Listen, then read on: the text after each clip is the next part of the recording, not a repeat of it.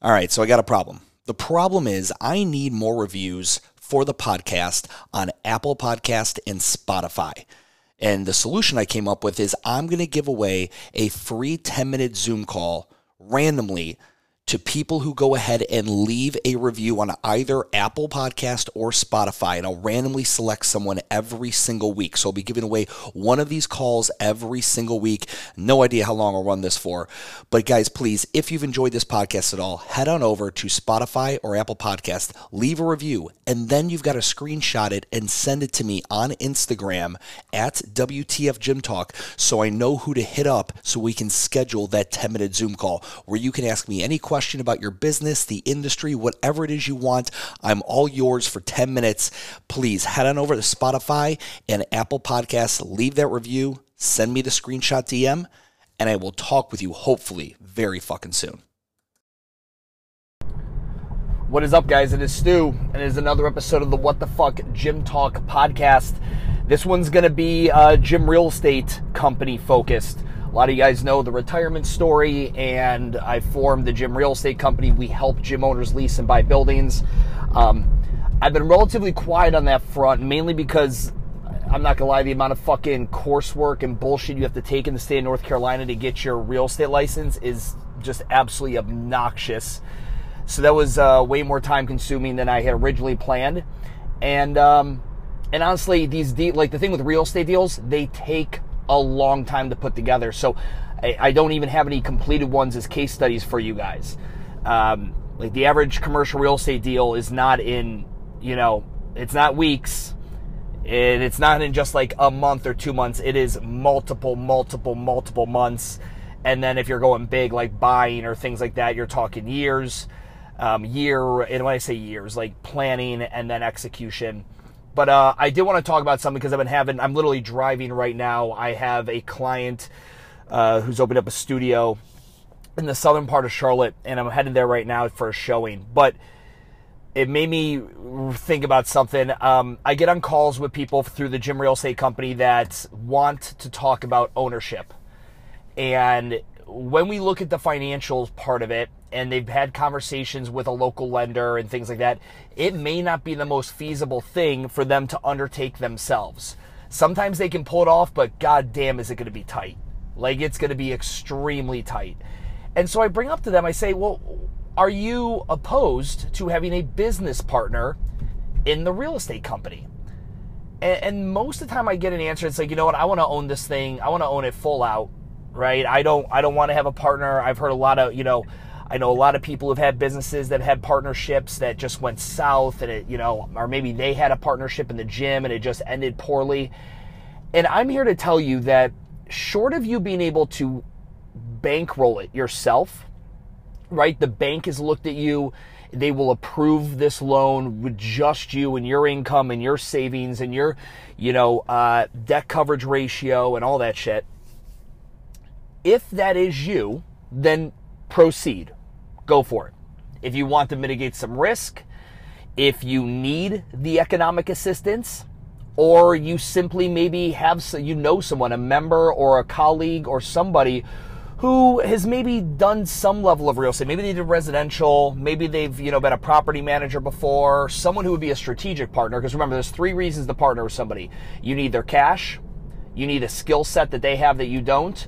You need their strategic relations with somebody or some entity that you don't have to get the business up and going. All right, those are the 3 reasons to partner. In the real estate side, I'm here to tell you the partnership is not one that you need to be worried about. There is very, very few things to have severe partnership issues on. The hardest part of having a partner in real estate, and I know I have one, is in the beginning. When you guys are formulating your SOA, your standard operating agreement, this is the document that's going to talk about what is the ownership split, not only in equity, but in managerial.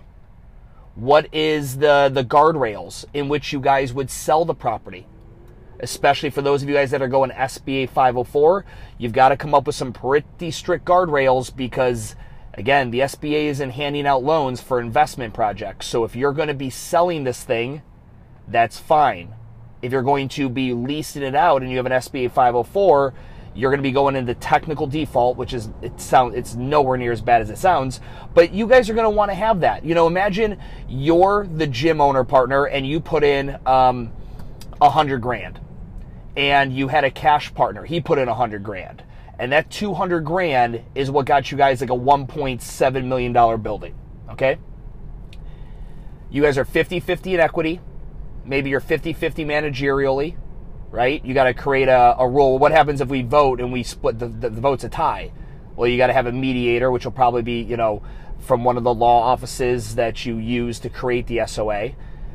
But ultimately, what you want to be thinking of is like, what are the guardrails? So like if the gym owner is like, you guys are 7 years in and the gym owner's like loving it and making money with his gym in there, but the amount of rent he's paying is no longer market rate. What if the market rate is significantly higher and your business partner says, hey man, I know you got a thing going on here with the gym and I know this is what we originally did, but bro, you do realize that you're currently paying $7,000 a month in rent. And if we put this on the market right now, we could be getting 21. Like we could split 21 and whatever, and after taxes, maybe we're each taking home 7 or 8 G's a month passive. Is that something you want to talk about? But if you had guardrails like, okay, we can discuss a lease when someone makes an offer that is X amount times our mortgage or whatever. And again, the lawyer you hire, the law firm you hire will walk you through this entire process. Okay.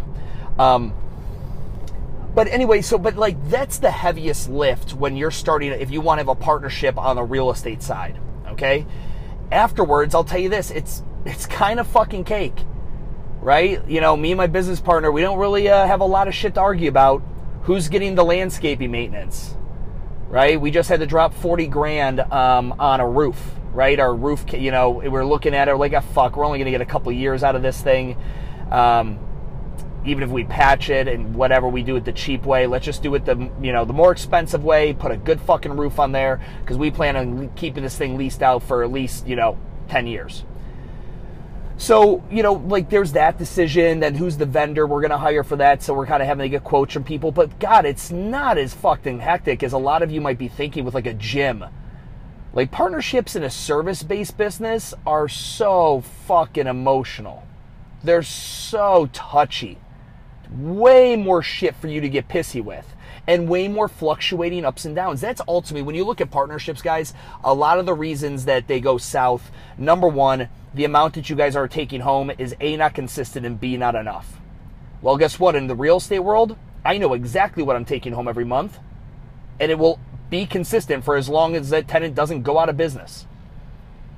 Right? It's an equal amount, and it's fucking consistent. So there's no stress there on my partnership on the real estate side. Now, also on the gym side, think of like, oh, well, I think the programming should be this, or I think the blah, blah, blah should be that, or I like it this way. Again, it's a fucking real estate company. What is there to fucking discuss? Right? What kind of shrubs you have in the front? Right? Like who you're going to have remove the snow and the ice during the winter? There's really nothing to discuss at that point. So any of you guys that are, concerned about partnerships, I would tell you it is better for you to own 50-50 or hell, 30-70 or whatever the split would be of a building than to own 0% of a building. And that's just the fucking truth. This is, as you all know, and again, I have yet to find a single person who can defeat my argument or my platform on this, that buying real estate is the fastest, most efficient, and one of the only routes to wealth and retirement if you own a gym. That's it. Otherwise, you were just going to try to make it year after year after year and see, oh, I hope I do better next year. I hope I do better next year. And eventually, at some point, you tap out. Right? But if you have a long-term plan in place, then all that fucking hard work has an end state. You work your dick off. You save the money. You buy the building. You work your dick off. Right? You invest the money back into your real estate company through your rent. And you wait for the offer to come one day, which it will. It fucking will. Even right now, everyone's like, recession, man. Like fucking everything, like the market bounces back on average like 250 points after a recession. Like like, fuck, man, this is going to be a blip in time. I'm recording this on June 22nd right now. And I don't give like a lot of personal financial advice on that front when it comes to investments. It's not my world. But like to hear people like, oh, recession, oh my God. Like, bro, like, do you remember the 2008 recession? Like, it's a blip in time. And the fitness industry, by the way, grew by 2.2% in 2009. So, yeah, in 2008 to 2009. So, yeah, I mean, I don't want to hear this fucking recession bullshit talk. Sure, it's going to happen, but who gives a fuck? That every market has to, there's always got to be a downtick every, 12-year cycle, 14-year cycle. It has to happen. It's called self-correction, kids. Like, stop freaking out about this shit. Anyway, I'm going to kind of wrap this up, but again, if you're considering real estate, I would tell you to get a partner. Now, if you're curious as to where you could find one, again, you should have a good idea as to who's in your membership. And if you know of anyone who's already invested in commercial real estate, you might be able to have a conversation with them. You could start it off as kind of a fact-finding mission, asking, hey, I want to get into this. What advice could you lend me? And maybe they present the idea. If it's like my scenario, me and my business partner, Ed, dude, we didn't know dick about shit. What's that line from Ozarks? I don't know shit about fuck, right? That was literally us, man. We didn't know anything. Like, he had done residential. He owned several homes, and he didn't own them like he wasn't trying to be a flipper or anything like that. The dude had owned multiple homes, and he never sold them. He always kept them, and that was it, though. And then there's me, and I'm just, like, self-teaching myself watching YouTube and, like, public access TV, watching rezoning hearings and hearing, terms and names and looking them up on Google. So you just have this, the blind leading the blind here. So what Ed to me was cash. I had my amount, and I needed probably double it. He had his amount, and he needed double it. But he also needed me for an SBA 504. Because the SBA 504 loan only requires you to put 10% down. And that's the beauty of this thing, is that without the small business owner, you can't get an SBA 504. So there may be investors out there who like the idea of not having to come out of pocket a ton of cash during a recession, and they want the cheaper financing option, the cheaper down payment, because a traditional could be 30% for a down payment versus a 504, which is 10. So you could have an investor be like, fuck, this kid holds the keys to the kingdom on this 504 thing, but I've got cash that they don't have. Now, if you're in a scenario where you're like, yeah, well, how does that work? What if I have zero cash, Stu? Like, I really haven't done my due diligence. I've been kind of a fucktard. I have not saved up. I haven't done any future planning. And now I just realized that I heard your podcast and I heard what you did, and this seems like the way, but I haven't done anything to plan for this. Well, there's still options for you. I've literally put together 3 deals this year in which the owner is going to not be a cash partner per se. They're not putting any cash into the initial deal. The cash that they're putting in is going to be through the mortgage/rent. So let's say the mortgage to the building is $4,500 and the owner was paying $6,500. Well, the owner is going to continue to pay $6,500 because obviously they can afford to pay that. And he will start off with some equity. All right. Why? Because he was the origin of procurement on the 504 loan. Even though he hasn't put any cash in, there's a value to that. And we're going to go ahead and look at this $2,000 overrun every month. And it's really not $2,000 because he's 50-50 in the business. So he's putting an extra $2,000 in. Again, the mortgage is $4,500. And we're going to say mortgage and insurance and tax. We'll say all in is fucking $4,500. He's putting in $6,500. Well, that's the profit of the real estate company. So now there's $1,000 for partner 1 and $1,000 for partner 2, the gym owner. So for every $2,000 he pays, he's really only paying $1,000. Does that make sense? Again, if it doesn't, we need to get on a call to jam on this because you want to talk about how to, dial this up for you. Let me know. But yeah, I mean, like there's options, and then he gets vested at increasing tiers of ownership over time, right? So again, if he's putting in $2,000 every month into the real estate company, At the end of 1 year, he's at 24. At the end of 2 years, he's at 48. You guys know how this math works, okay? So he can increase the amount that he increases his actual equity over the years, and then they have a tiered system or a guardrail installed. Well, when can we lease it out, right? When can we sell it? And again, and now that's kind of, with all these different numbers where things get a little confusing. That's why you're going to want someone to sit down and help you out with it. But yes, if you have $0 and you find a real estate investor who wants to buy a building with you because they want the 504 loan, which they can't get, and they want a tenant in there for a period, like a guaranteed tenant, great. You got to understand, investors buy these buildings, typically they'll buy them on spec. Hey, that warehouse looks like it'll be a great brewery, gym, fucking distribution center, whatever. I'm going to buy it. Now I got to fix it up.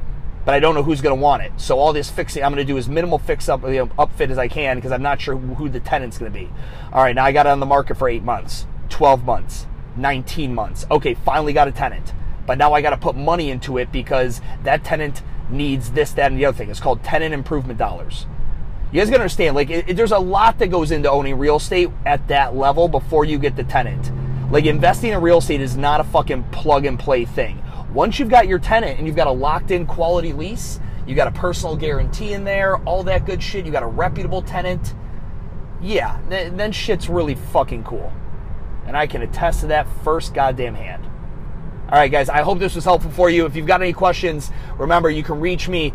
Go to the Jim Real Estate's Instagram account at Jim Real Estate and at Jim Real Estate Co.